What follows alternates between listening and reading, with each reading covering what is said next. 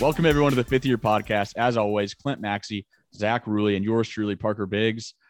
Sorry for new episode last week. Not too much going on in the world of college football right now, but there is always stuff to talk about. So we'll go over what's going on in the college football world, talk about the Super Bowl, talk some college hoops, and a little bit of golf. So we'll get going here. Should be a pretty quick episode. Let's start with the Super Bowl. Really, really good game. What were your guys' thoughts on it? Yeah, I thought it was a good game. Did you guys? A bunch of people are complaining about it not being a good game. What do you guys think? I thought it was. Everyone thought it was so boring. I was like, it was like an oddly.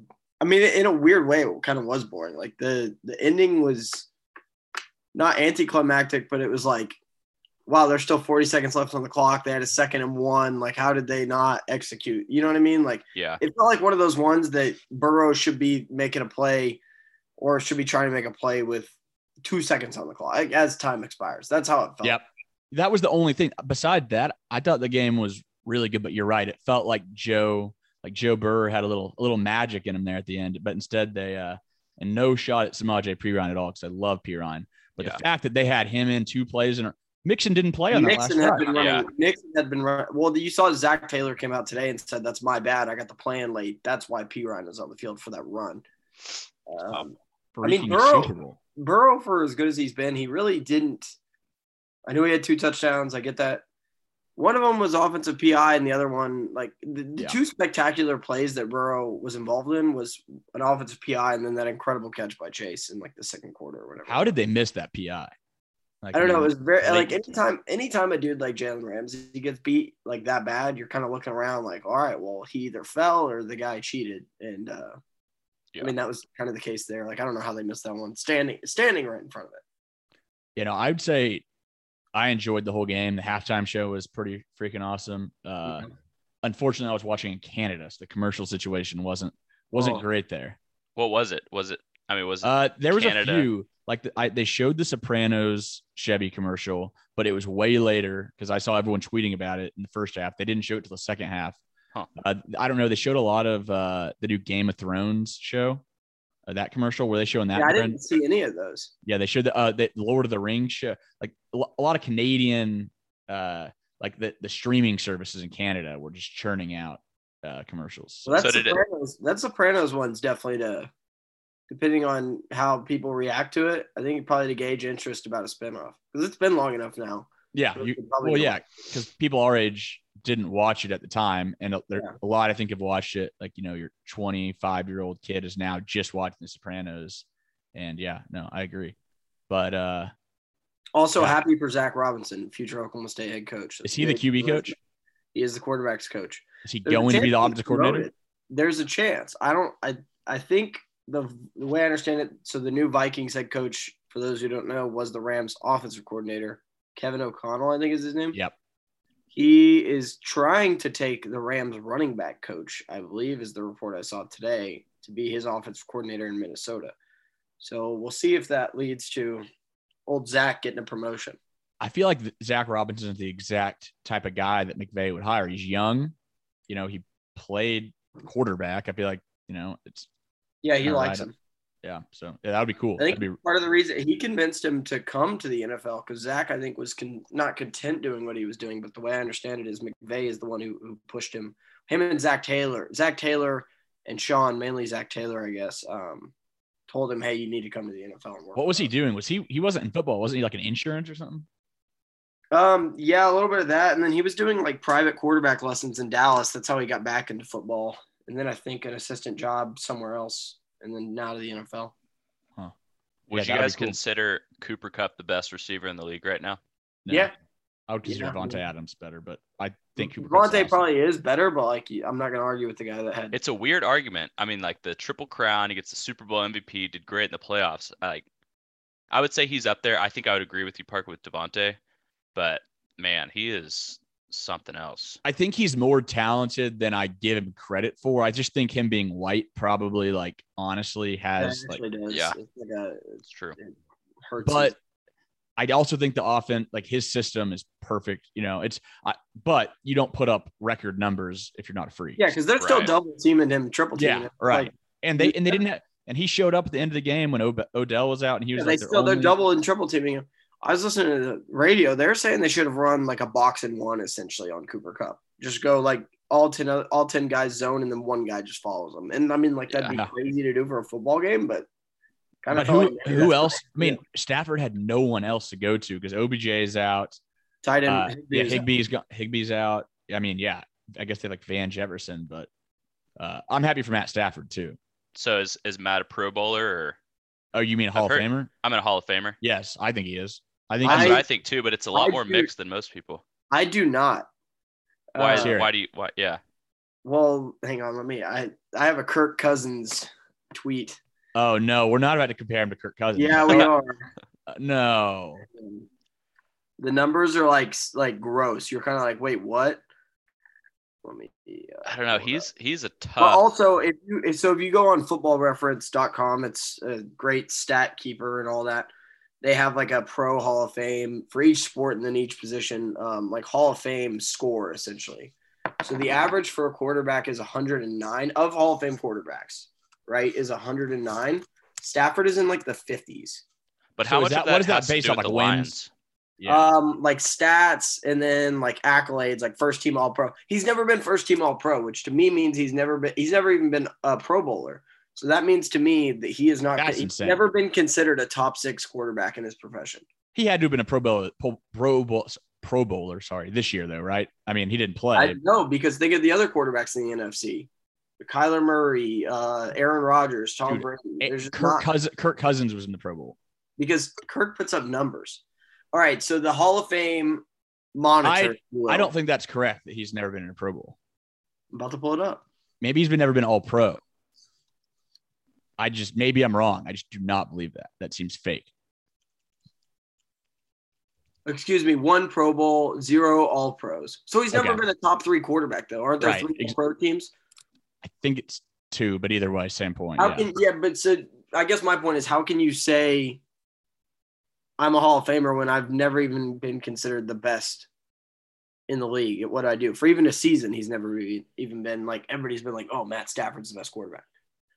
Yeah, I guess it kind of depends on how I'm probably looking at it more of like quarterbacks. I just think quarterbacks are different, and maybe that's an issue. I don't know. I also think it's a lot of it is from the Lions. So Stafford's score, if you will, the highest of all time is Tom Brady, 259.32, which Peyton Manning's actually really close as well because he has so many All-Pros. I think the most among quarterbacks ever. But so the lowest score on this is Jim Kelly at a 59.1, and then the Matt Stafford sits at a 68. So the real argument I think is that's pretty entertaining as well is like, is Matt Stafford better than Matt Ryan career-wise? Well, I think the Super Bowl is the trump card for sure. I think Matt Stafford's way better. I think Matt Stafford's elite. I'd put all the blame on the Lions. I mean, which is fair, but then football too. It's like such a team sport that like you can have like a Trent Dilfer. You know, I don't think that's the case as much in today's NFL.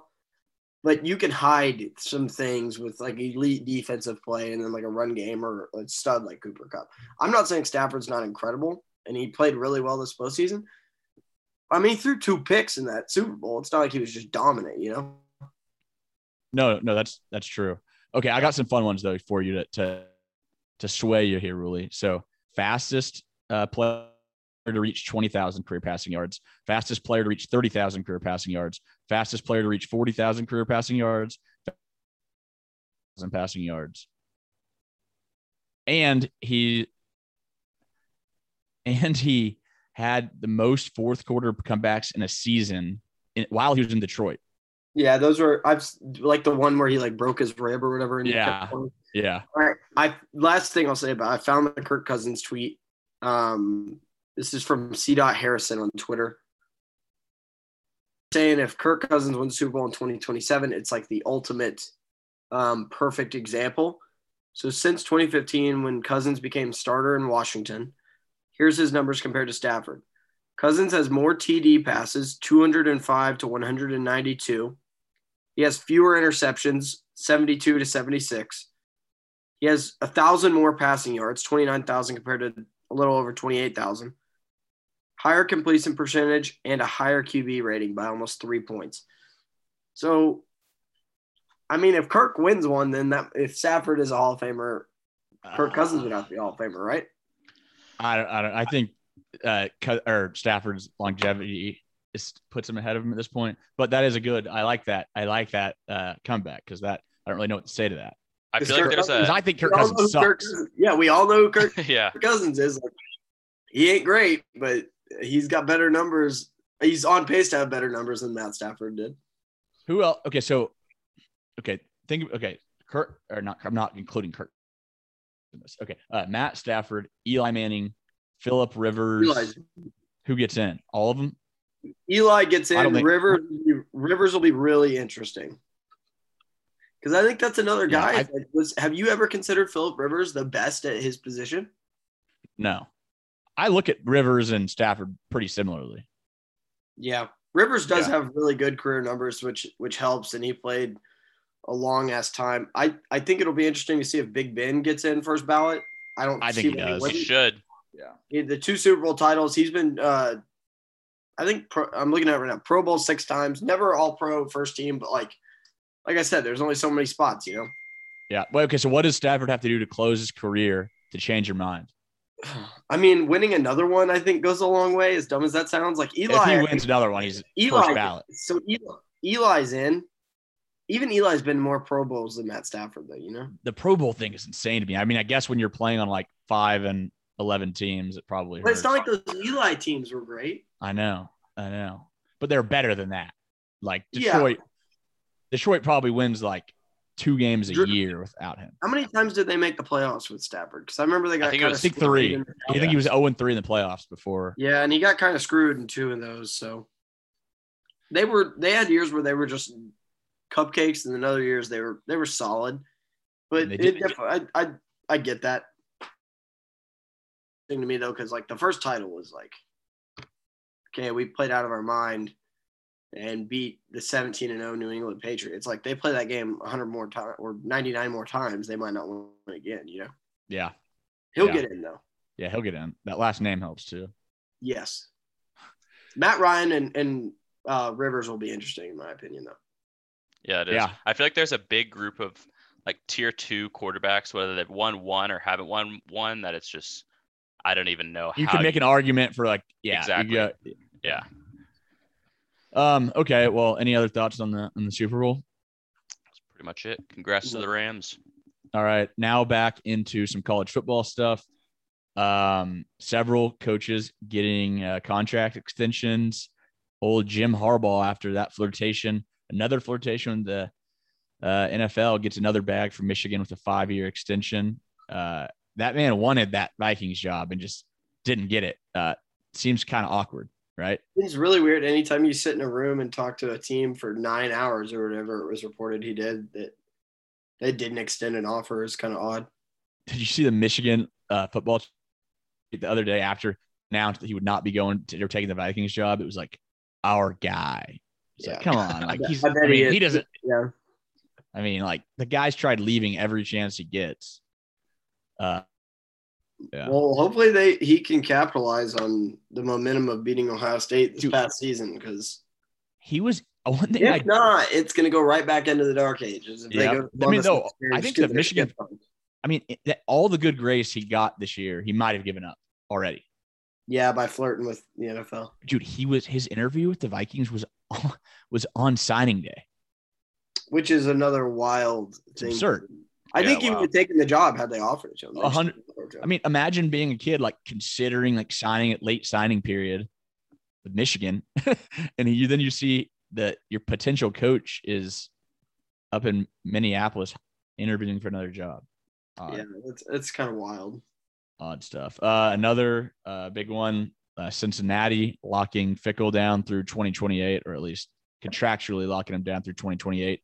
$5 million a year. That's a steal, right? Yeah, it's just paper too, like you said, contractually. I mean, if whoever wanted to come buy him out one day, they could. But that's a really good deal for Cincinnati. Yeah, I mean, at this point, even if he leaves next year, I mean, they're fortunate to have had him this long. But yeah, because I remember he got that job the year after he was like the interim for Jim Tressel, right? Yeah, I believe a year or two. I think he might have stayed at Ohio State staff for like another year or two, but it was very soon after that. Yeah, like he's been there a while and he's built something up, and now, I mean, maybe he's thinking, hey, I can not build this into a blue blood or anything, but we got a chance to be pretty good in this new conference. Like, I'll keep rolling over here. Yeah. I mean, if he doesn't, it sounds weird, but like if he keeps competing at like a college football playoff level, there's no way. Well, I'm not gonna say no way. It's unlikely they can hold on to him. But if they like kind of drift off into like solid but not great, like 8-9 win seasons, they might be able to keep him forever. So it's kind of a double-edged sword on. I really think there is only one school he'd leave for at this point. It's Ohio Notre Dame. State. Ohio State. Well, we don't know if Notre Dame contacted him all, I guess, or Freeman is their guy from the jump. But I do not buy that. I think Fickle was their guy. I just think the playoff timing was bad. And the only reason I think that is because like Freeman grinded it out under Fickle. Like he was a Fickle guy. He spent 1 year away from him. So I would think if they could have gotten Fickle. Yeah, they would have done it. That's just my opinion. I have no that's fair. Inside information or anything.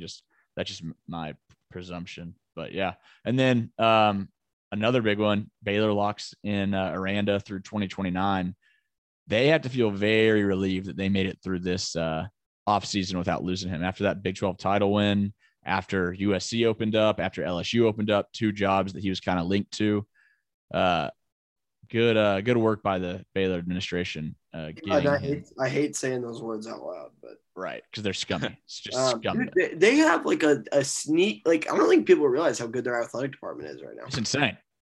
They're really good at women's basketball. National championship in basketball last year with a chance to do it again this year, and then football was a top 6 team in the country this year. Yeah, it's gross. It's not fair. It's gross. No, it is gross. And I mean, I just think that they're committed to winning, very committed to winning. And as they've showed, they'll win at cost. Yeah. You can't say that they're in their minds. They're probably thinking, you can't tell us Art Briles didn't win all those games. You know what I mean? Right. Like, we played them. Yeah, exactly. I mean, there's got to be a new scandal coming Baylor's way, right? I mean, you had the murder on the basketball team. You had the Art Briles scandal. I mean, things are just going a little too good for Baylor right now. Yeah, no, I don't even know. Like, but here's the thing: every time they've come crashing in like since the Briles administration, they have a guy like Rule came in, was shit for 1 year, and then really, really good, and then he leaves everything empty, and then Aranda comes in, bad for 1 year, really, really good. So they have a good talent identification program. Yeah, they do. And I think they pay a shitload of money too. I don't think they have good donors. It's not public because they're a private university, but I mean, they pay big boy bucks. Yeah, they don't mess around. But good, that's a good extension though. That worries me. I think the 3 big players in the new Big 12 will be Baylor, Texas Tech, and OSU. See, I would replace Tech with Cincinnati. That's the 3 I would see. Texas Tech, though's got, as of now, we're very early in the 2023 recruiting class. They are number 3 in the country. They have about 6 4-stars committed already. I mean, yeah, Joey McGuire can grind it out in the trail, but I just think it's a little early there. But I like it though. If and when it happens, you'll be able to come back to this clip. I will. Oh, all right. Another shitstorm down at Auburn. Old Brian Harsin is going to be their coach next year after a couple of weeks of uneasiness for Harsin. They committed last Friday saying he's going to be their guy next year. Their administration and boosters seem very upset, I guess, with the roster situation, with the recruiting. But, I mean, after 1 year, like, that's insane. The thought of even firing him, I get they didn't have a good season, but I mean, it was year 1. That seems ridiculous. Yeah, I saw a tweet saying, I can't remember who posted it. They were like, I don't know if I want him to go 0-12 or 12-0 more next year. But it's been I would rather him go 12-0. It's been a bit of a clown show in his tenure so far. I mean, he lost, and I love Oklahoma State to death. He lost the defensive coordinator to Oklahoma State, and the guy took a pay cut. Yeah. No, he didn't want to be around Auburn and Brian Harsin anymore, which is incredible. What I would just love to know what this guy did. Like, what is he just a weirdo? You've heard the rumors. Yeah, but that rumor, I feel like that's a shallow. We're talking some Bobby Petrino stuff. If anybody didn't know. Yeah, there's some extra. If you want to do a little, we'll show you. I don't remember her name. She's a pretty young lady. So I mean, yeah, Harsin, married man. I'd assume it's not good. No, I hope for his family's sake that's just a rumor, not true. But it wouldn't be shocking. I mean, college football coaches are they're not necessarily known for good ethics. Their ethics, yeah. But yeah, seriously, who do Auburn fans and their boosters think they are? Okay, just this is under the presumption that some of these nasty rumors aren't true, and it truly is due to, they didn't like the direction of the program. They think that he's not recruiting at the level that he needs to be, which, I mean, he wasn't recruiting great, but it was still a top 25 class in the country. It's not like they're bringing in a bunch of bums, and that they think that he should have had a much better year one. Like, Auburn's a good program. Auburn's not a blue blood. You don't fire someone for a 6 and 7 season after year one. Like, not even Texas does that. Like, they're top 20. Yeah, it's a good program. It is a good, not great program, but I think their boosters and alums think it is one of the best countries. I mean, they were willing to pay back-to-back $18 million buyouts, like, which is fucking crazy. That's crazy people money during a pandemic. So, who's your top? I don't think they're top 10. Who is your top 10? Okay, top 10 college football jobs. I'd have Alabama at 1. I just think everything, the tradition, the fan base, support from the university, which a lot of these other jobs don't have quite as much. They're not like the most talent rich state, but they're near a lot of talent. And then, like, just that culture that Saban has entrenched is different. And I think that he's been there for 15 years now.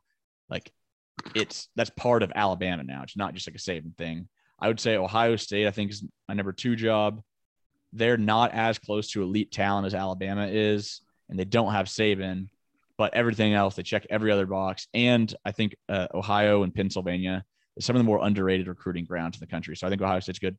Georgia at 3. I probably have them a few slots lower if it weren't for the title, but I mean, they've got everything you want. Like, Georgia recruiting is elite right now. It's right up there now with like Texas, California, Florida. Their issue was like the title drought. And now that that's over, I could just see things rolling. They've got full on commitment, I mean, from their administration. So I think Georgia is one of the best jobs in the country. I'd have OU at 4. I would say it's basically the same as Ohio State, except a little less in-state talent. But both programs are pretty much recession proof. OU's had one bad decade. I don't think Ohio State's had any. So I think those are very similar programs, similar fan bases, passionate fan bases, a lot of support. This number, though, with OU is like at the moment in the Big 12.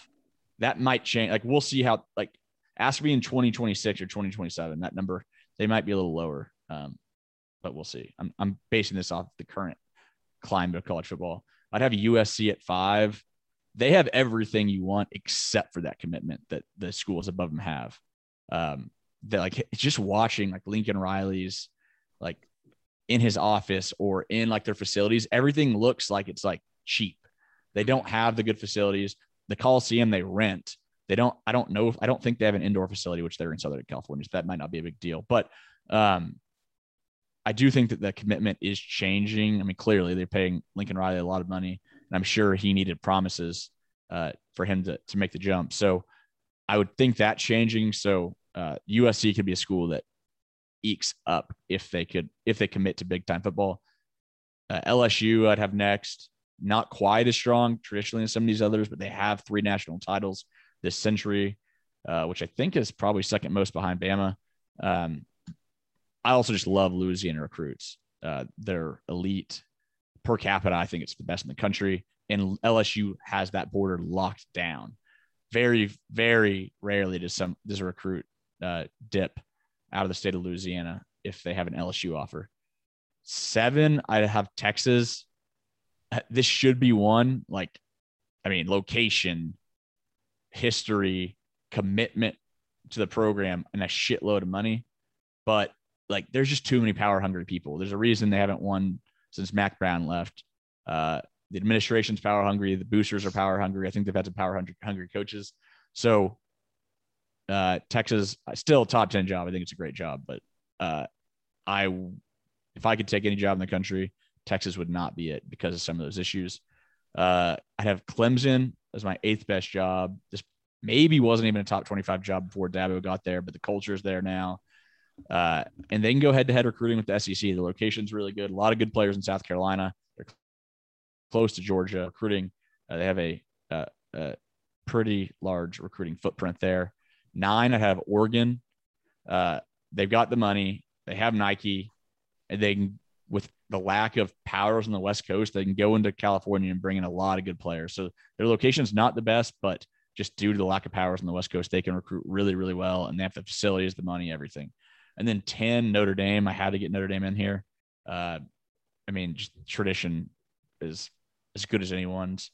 They're slipping, and like I kind of snuck them in there because I just kind of felt like I needed to. What about you? What are your top 10 jobs? So I did my list like based on, I guess like which probably isn't fair to do it off of like potential. No, I like it though. I like that. It's another way of looking at it. I have it written down, but I've changed my mind yet again. Alabama, I still think like you can't unseat them with what Saban does year in, year out until he kicks the bucket or decides he doesn't want to do it anymore. They are the top dog. LSU is like, when that thing's rolling, man, it's just as good as Alabama. Yeah. Like we saw it a couple of years ago. Like, yeah, that was probably one of the greatest college football teams of all time. Like they can bring in some athletes, like you said, like you're in the state of Louisiana and you're halfway worth the shit and LSU offers you're probably going to LSU. Ohio State, just because I think the Big Ten is not like a joke, but certainly, like you said, they get anybody they want up north, damn near. Ohio State, state of Pennsylvania, you're right, does have like a lot of sneaky underrated athletes, but Ohio State's also been tapping into the state of Texas a lot. Yep. And they're able to go down there and recruit, and I can't argue with the dominance they've had. I know Michigan got them this year and they didn't win the Big Ten title, but I guess they'll be back next year. Georgia, they're on par with Alabama as well.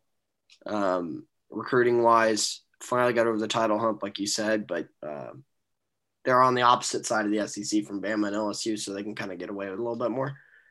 5, I have OU out of respect for just the cultural dominance, and I do think when they move to the SEC, it could look a little different. There's so much unknown there. Yeah.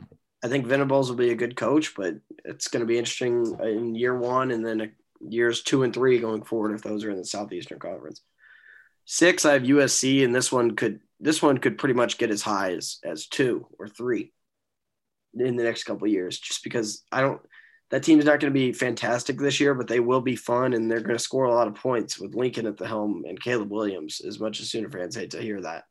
I mean, we all grew up when they were dominating, right? Like Matt Leinart, Reggie Bush, Lindell White, like they were good. And that's like how, to me, like that's how I remember USC being, not like what we've seen the past 10 years. Well, yeah, because we just don't even watch them on TV anymore. Exactly. They're playing at like 11 Eastern on a. Dude, when you were a little kid, it was like stay up watching Reggie Bush. Yeah. You know? Yeah. And I was young. I was little for that, but even I knew, like, I want to watch this kid play. He's that good. And it was electric when the Coliseum's rocking. I do think they can get back to that, especially in a weak conference. It's definitely doable. Yep. Texas, another school, 7 that could be higher and should be higher, but they just have too many. They have too many athletic directors, if you know what I mean. They don't have one unified voice. They have 40,000 of them demanding that their money does this and this. 8, I have Clemson. Dabo is just, I mean, maybe they're on the decline. We'll see this next year if Dabo's magic has run out. I don't don't think that'll be the case, but you never know. 9, and I barely have them on here. Just this is out of respect. It's Notre Dame, and I don't know if kids think as highly of Notre Dame as they did maybe when our dads were going to school. Because Notre Dame back then is like Lou Holtz, like Air Parseghian. You know what I mean? Like it was the school. Like right. And it has been for such a long time. And I think just kind of their name gets them by a lot of times now. I mean, we've seen what's happened when they've played in these playoff games past couple of years. They're getting closer to being that power again, but I just don't know if it's because they recruit a whole different type of kid than a Georgia or Alabama does. Right. 10, I'm between 3, and I'm not going to give a case for all of them, but I think Miami, when it's going good, that's another tough place to beat, good place to recruit to. I mean, who doesn't like the beach, the nightlife down there? So I'd throw Miami. Michigan, I think, is another school that kind of same bill as Notre Dame. Yep. Maybe kind of gets by on just the branding at this point, which is fine. That's part of what being a Blue Blood's all about. And then I'm actually going to throw one more in there. Texas A&M, I think, is because that's another school. That fits the bill for like the potential, because they should be really freaking good. There. With as much money as they're putting into that thing, they invested in Jimbo Fisher.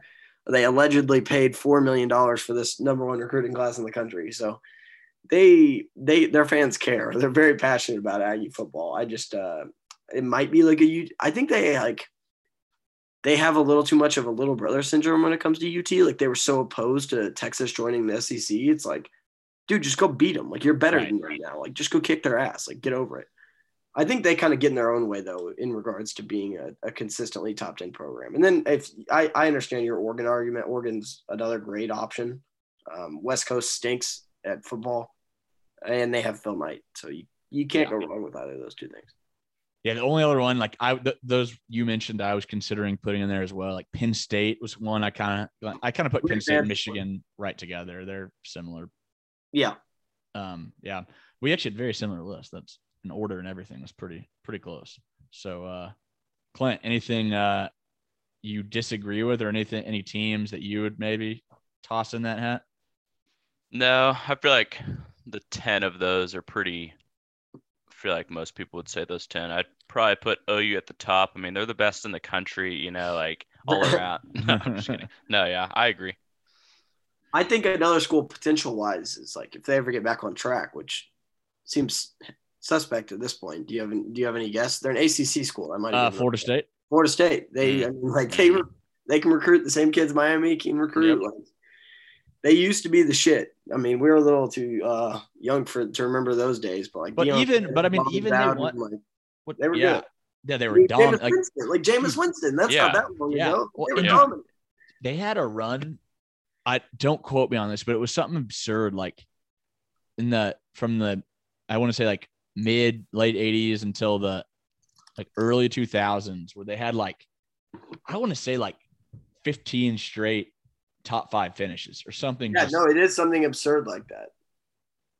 Yeah. But there's potential. Like that job's a good job. I don't know what they need to do to get out of whatever they're in, but they need to figure it out because that's a good job.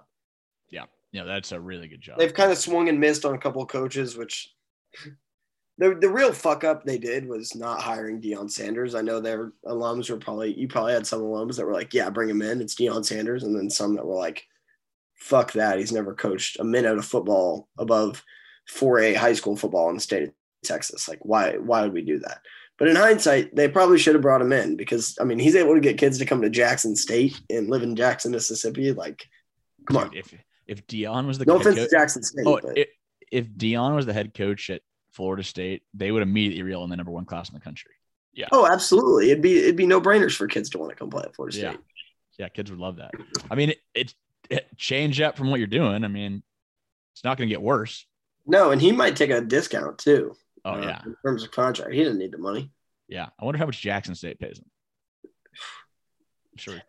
Probably not. No, it can't be that much. I mean, I doubt they have money. Small HBCU. They pay him that much money. All right, let's wrap it up here with little college hoops, a little golf. Big 12 is crazy as ever. I mean, I don't really know if we want to talk about it. I'm kind of thinking we just talk some Big 12 hoops here because that's right up our wheelhouse.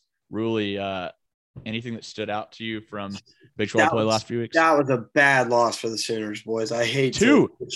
Those are bad. Those are bad losses. You know, they kind of got a good. I know Shagwa is not a 3-point shooter, but he's phenomenal look. I don't think that was the guy they wanted to take the shot. Maybe that's why he was so open. But like, you couldn't ask for a better shot. That made he has no confidence shooting the ball. Yeah, that was not. I can assure you that was not. I think they were trying to get it to Gibson, and he was just covered up, and Goldwire just saw Shagwell there wide open. But yeah, he did get a good look. But now the Kansas loss is like, I mean, it's not a bad loss. It's just a tough loss. Kansas is playing like one of the best teams in the country right now, which they are. They're a very good team, and their defense keeps getting better. I see no reason why they don't make the Final Four. But the Sooners are actually playing. I mean, what's crazy is this 3-game stretch OU just finished against a win against Kansas on the road. It's actually the best OU's played all season, probably. It's just they had a brutal stretch and they lost 2 of them. So, what are OU's last couple games? It's they actually have a pretty easy ending to relative easy by Big 12 it's still standards. the Big 12, yeah. Let's see. I know they play they play Tech on the road. That's like the one game that's probably a loss. A loss, right? Tech is so good and love it. So I think if you get to, at least with OU, I can't say the same about like a TCU or K-State because I don't know what their non-conference looks like. But with OU's, I think if OU gets to 7 wins in conference play, that would probably be enough to get in the tournament. Lenardi, as of this morning, still has OU in. Yeah, which is OU's is the last 4. He has last 4 buys, TCU. Basically, he has 7 Big 12 teams making it. So Kansas State not on his list right now. I'd assume Iowa State also not on his list, and then Oklahoma State. Right. Okay. So here, which in OSU, what would OSU's? So he does have Iowa State in, I guess. I guess so, because West Virginia is not going to get in. They're 14-11. So okay, so this is the home stretch for OU here at Iowa State. So probably a dog, but I'd say that's a must win though at Iowa State. Yeah, no, the way they're playing, OU needs to win that one at Tech. So probably lost there. So, home against OSU, that's one they should win. Like they need to, that's a must win. Yeah, that's a must win as well. Last 3 are must wins. At home against West Virginia, another must win. So that would be for a sweep if OU could pull that one off. And at K-State. So besides Tech, those are all very winnable games. So let's say OU wins 4 out of the last 5. That puts them at what, 8-9 in conference play, or 8-10? 8-10. Yeah, I think that gets OU in with just no sweat selection Sunday. I think 3-2, I think likely gets you in, get to 7-11. You don't know about bid stealers, but that'd put you 7-11, which is crazy to say, but I think that's been the bar that's been set the last few years. If you get to 7-11 in conference play in the Big 12, you're probably going to get in. Because you add in some of the high quality wins OU had in the non-conference slate, they just have too many good wins at that point. And I wouldn't say it's a respectable conference record, but it's the Big 12 going 7-11 against Big 12, better than that top half. Yeah. Let's talk about some of the other teams. So would you agree with me here? Like Baylor, Kansas, Tech, and Texas are like probably locked in. Like those 4 could. KU's playing for a 1 seed. Yeah. So all 4, like obviously those Texas is not as in that same category as those other 3, but I think all 4 of those teams could lose the rest of their games and they're in. Right. Yeah. Yeah, absolutely. Texas even is in that same boat. Because I think they have 8 conference wins already. Yeah, they're all in that same boat. So that leaves us with OU, Iowa State, K-State, TCU, and I guess West Virginia battling it out, but West Virginia is going to have to. West Virginia, they would need a miracle at this point. They would need to win their last 5 or 6, I guess, however many they have. They got beat last night on the road at Kansas State. Like they're just not very good, man. They don't rebound well. They don't defend worth a shit. And Taz Sherman's not going to say a gifted scorer, but he knows how to put the ball in the hoop, and he doesn't get a whole lot of help. No. Yeah, I think I'm ready to say West Virginia is officially dead. They're not going to win. They're not going to win out. So, which makes me wonder how much longer Huggy Bear is going to be there. He's West Virginia royalty. I think he lives on campus, from what I've been told. Like, loves it there. Maybe he's had enough. Who knows? Yeah, he's got to be mid-60s, I think. I don't. Yeah, and they haven't been. I mean, they haven't been great in a couple of years. Yeah, we'll see. And then K-State is an interesting one to me. So you said Lenardi has them out right now, right? Lenardi has them in.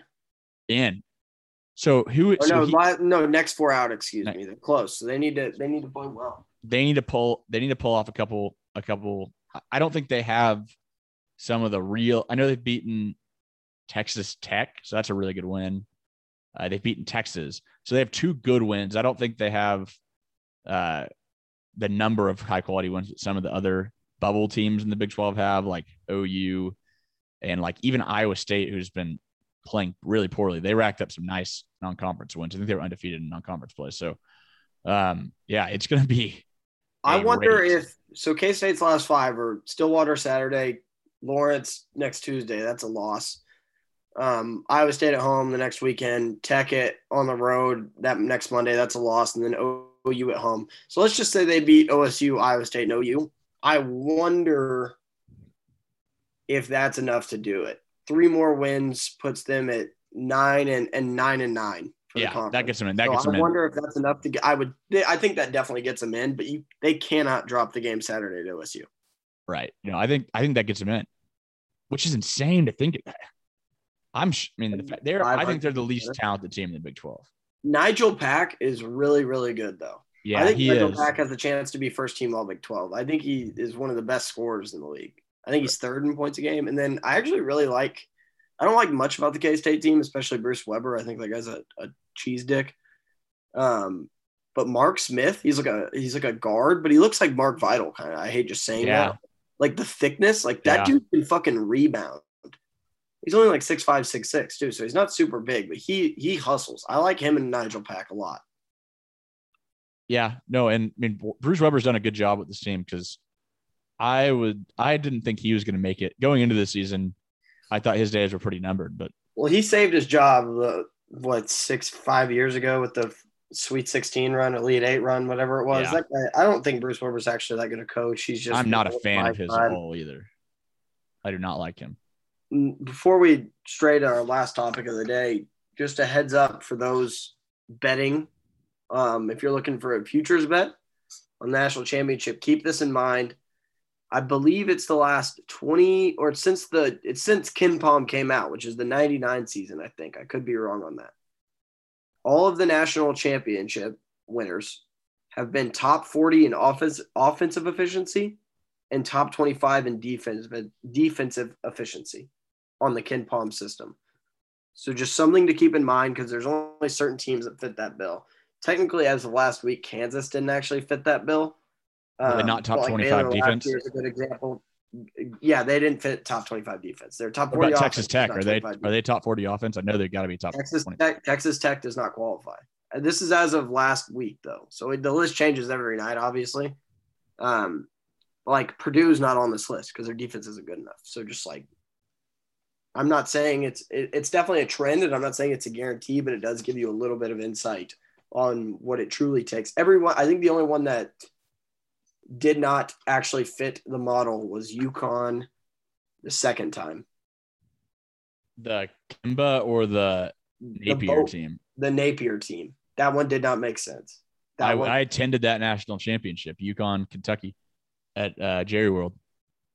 Why were you there? Just wanted to go. It was at Jerry World and, drivable from Tulsa. So. Sure, it was pretty cool. Yeah, it was weird watching a football game in a nosebleeds or a basketball game in the nosebleeds of a football stadium. But besides that, it was awesome. Yeah. Okay. Well, Big 12, the finish is going to be awesome. A lot of bubble teams. So it's every game's a grind and even more so, it seems like this year. All right, let's wrap it up here. Just a little bit of golf talk. So exciting. We're kind of right at technically the golf season starts in the fall, and then kind of the unofficial kickoffs, the Tournament of Champions in Hawaii. But it seems like it's kind of exhibition up until the Waste Management. We're done with the Pro-Am stuff.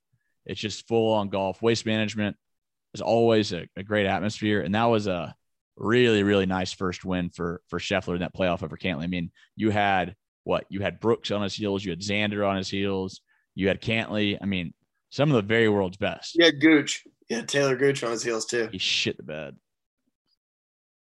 Hey, he's getting there. He's getting close. Gooch was a golf camp counselor. I went to OSU golf camp growing up, and he was my counselor for like 3 years. He's an awesome guy, and I would love to. Yeah, I'd love to see him win. He won. He won in the fall, right? But I'd love to see him win like a big one. Yeah, breakthrough, like truly breakthrough. He will though. I mean, he's been playing really, really well. But didn't it seem like the waste management field was significantly stronger than it normally is? Yeah, it definitely did, which I don't know if that's like has anything to do with the Saudi stuff and blah, blah, blah. But I don't know if you saw, speaking of Saudi stuff, I don't know if you saw Charlie Hoffman's whole deal. That's ridiculous. Like him and Charlie Hoffman's a douche. Phil too. Like, dude, if you want to go play in the fucking Saudi league for however much they're offering you, just go do it. Like I'm tired of hearing him like make these bullshit threats and stuff. Also, that to me, that's just a straight greed. Does Phil Mickelson really need more money? Right. What it will make no impact on his life. He's rich as shit already. Like, and he's saying that they're not paid fairly, the players, which is probably true. But for Phil Mickelson, no, not really. He got paid millions of dollars of that $40 million bonus for fucking tweeting. And he's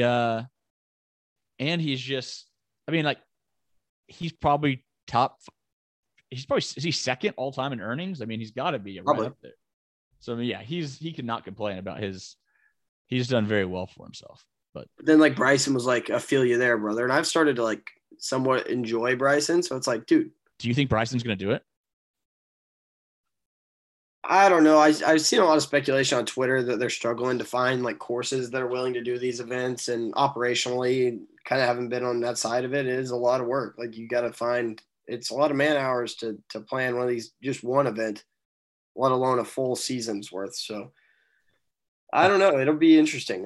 The entire No Laying Up team was blocked by Phil on Twitter. I don't know if you follow No Laying Up. They tweeted a tweet. I think it says something bad about Phil Mickelson, and then it just says Phil, and then like the image is Phil on the tee at the U.S. Open when he blocked his tee shot like into a hospitality area. So it was a pretty funny tweet, but they of course got blocked for it. But that's funny. Phil was being a little bit of a baby. Yeah. I mean, I hope the Saudi thing fails. I mean, splitting up some of the best if they were, I just think this thing is so far down there, or so far from actually happening. Yeah, I agree. That like what is Bryson really going to commit to us to this league that has no other elite players committed to it? Like he'd have to do it. I think they're waiting for one guy to say, yeah, I'll do it. And once one guy does it, and it has to be big, because like, sure, like Ian Poulter might say he's going to do it, but no one cares if Ian Poulter or like a Hoffman or someone like that. Like that's not going to. I think if the PGA or the Masters or the Royal and Ancient came out, or the USGA came out and said, you're not playing in our major events if you do this thing, nobody's going to join it. Maybe Phil, because he's won a couple and he has all the money in the world. Although maybe like none of those other guys want to do that, right? The problem is like Phil with the PGA, like unless they just, or with his PGA championship win, unless they just said like otherwise, like he has exemptions to the PGA for life. He has an exemption to the U.S. Open for 10 years, the Masters for 10 years, the Open, I think, for 5 years. No, Masters is for life. Once you win the Masters, yeah. Okay, you're right. Yeah. So, I mean, he's pretty much locked in, but yeah. Did you see, though, also the PGA, apparently Monahan or whatever, the commissioner, if a PGA Tour breaks one of their bylaws, which I would assume leaving for another league is breaking a bylaw, he has the power to boot a player like for life out of the PGA Tour. It's kind of savage. A little too much power for, I mean, maybe not. It's probably so hopefully we don't get to that point, but definitely it seemed like is the only reason the conversations picked up so much steam just due to that event that was held in Saudi a few weeks ago. Yeah, that and because the timing, because guys didn't play at Pebble. It used to be people played at in the 18. It's horrible. Pro-Am. Like it used to be a ton of guys played in that, and then like the biggest name in the field. I don't want to insult anybody, but it's like Luke List was our winner. Like normally, like that used to be a big time event. Like I remember watching Tiger playing that every year. Well, that's when we were talking the other day about Seamus Power. Seamus Power being like the 6th favorite at that event or something. Yeah, which is like no offense to him. Yeah, like, he's good, but but it's like that guy shouldn't be anywhere near the top of the odds list. Right. Exactly. Any thoughts on the Genesis this weekend? I was going to ask if you had any picks you're willing to disclose. Yeah. So for those of you that don't know, I've got a friend and I do a little golf betting weekly newsletter, and I send out my weekly picks. This week, I didn't really do any research since I was out of the country. So I'm just I took Hideki Matsuyama. It's my only play. I'm kind of tailing my buddy on that one. I'll go 2 picks. Is insane. So the model you run, he's going to be at the top. Give me Morikawa top 10 and Ricky Fowler outright. Those are my 2 plays. Ricky's due. He's due till the end, and he's due until he wins the PGA in May. That's my. That would actually be pretty awesome. It'd be sick. He would have so much fan support, arguably more fan support than anybody out there. He's already going to have it. Any of those. I think he'll have. Okay. No, actually, we'll wait. We can have these conversations when we get closer to the PGA. I was about to ask something, but people listening probably don't care. All right. Well, anything to add on golf? Otherwise, we'll wrap this thing up. All right. Well, as always, we appreciate everyone tuning in. Plan will be to have an episode out next week. We're trying to muster up some interviews, so knock on wood that we can get some guys, some interesting interviews set up. But as always, appreciate you listening. Follow us on Twitter at 5th Year Podcast and on Instagram at the Fifth Year Podcast. Hit us up on our individual accounts and, get subscribed on Apple, on Spotify, all that good stuff. And have a great weekend. Thanks for listening.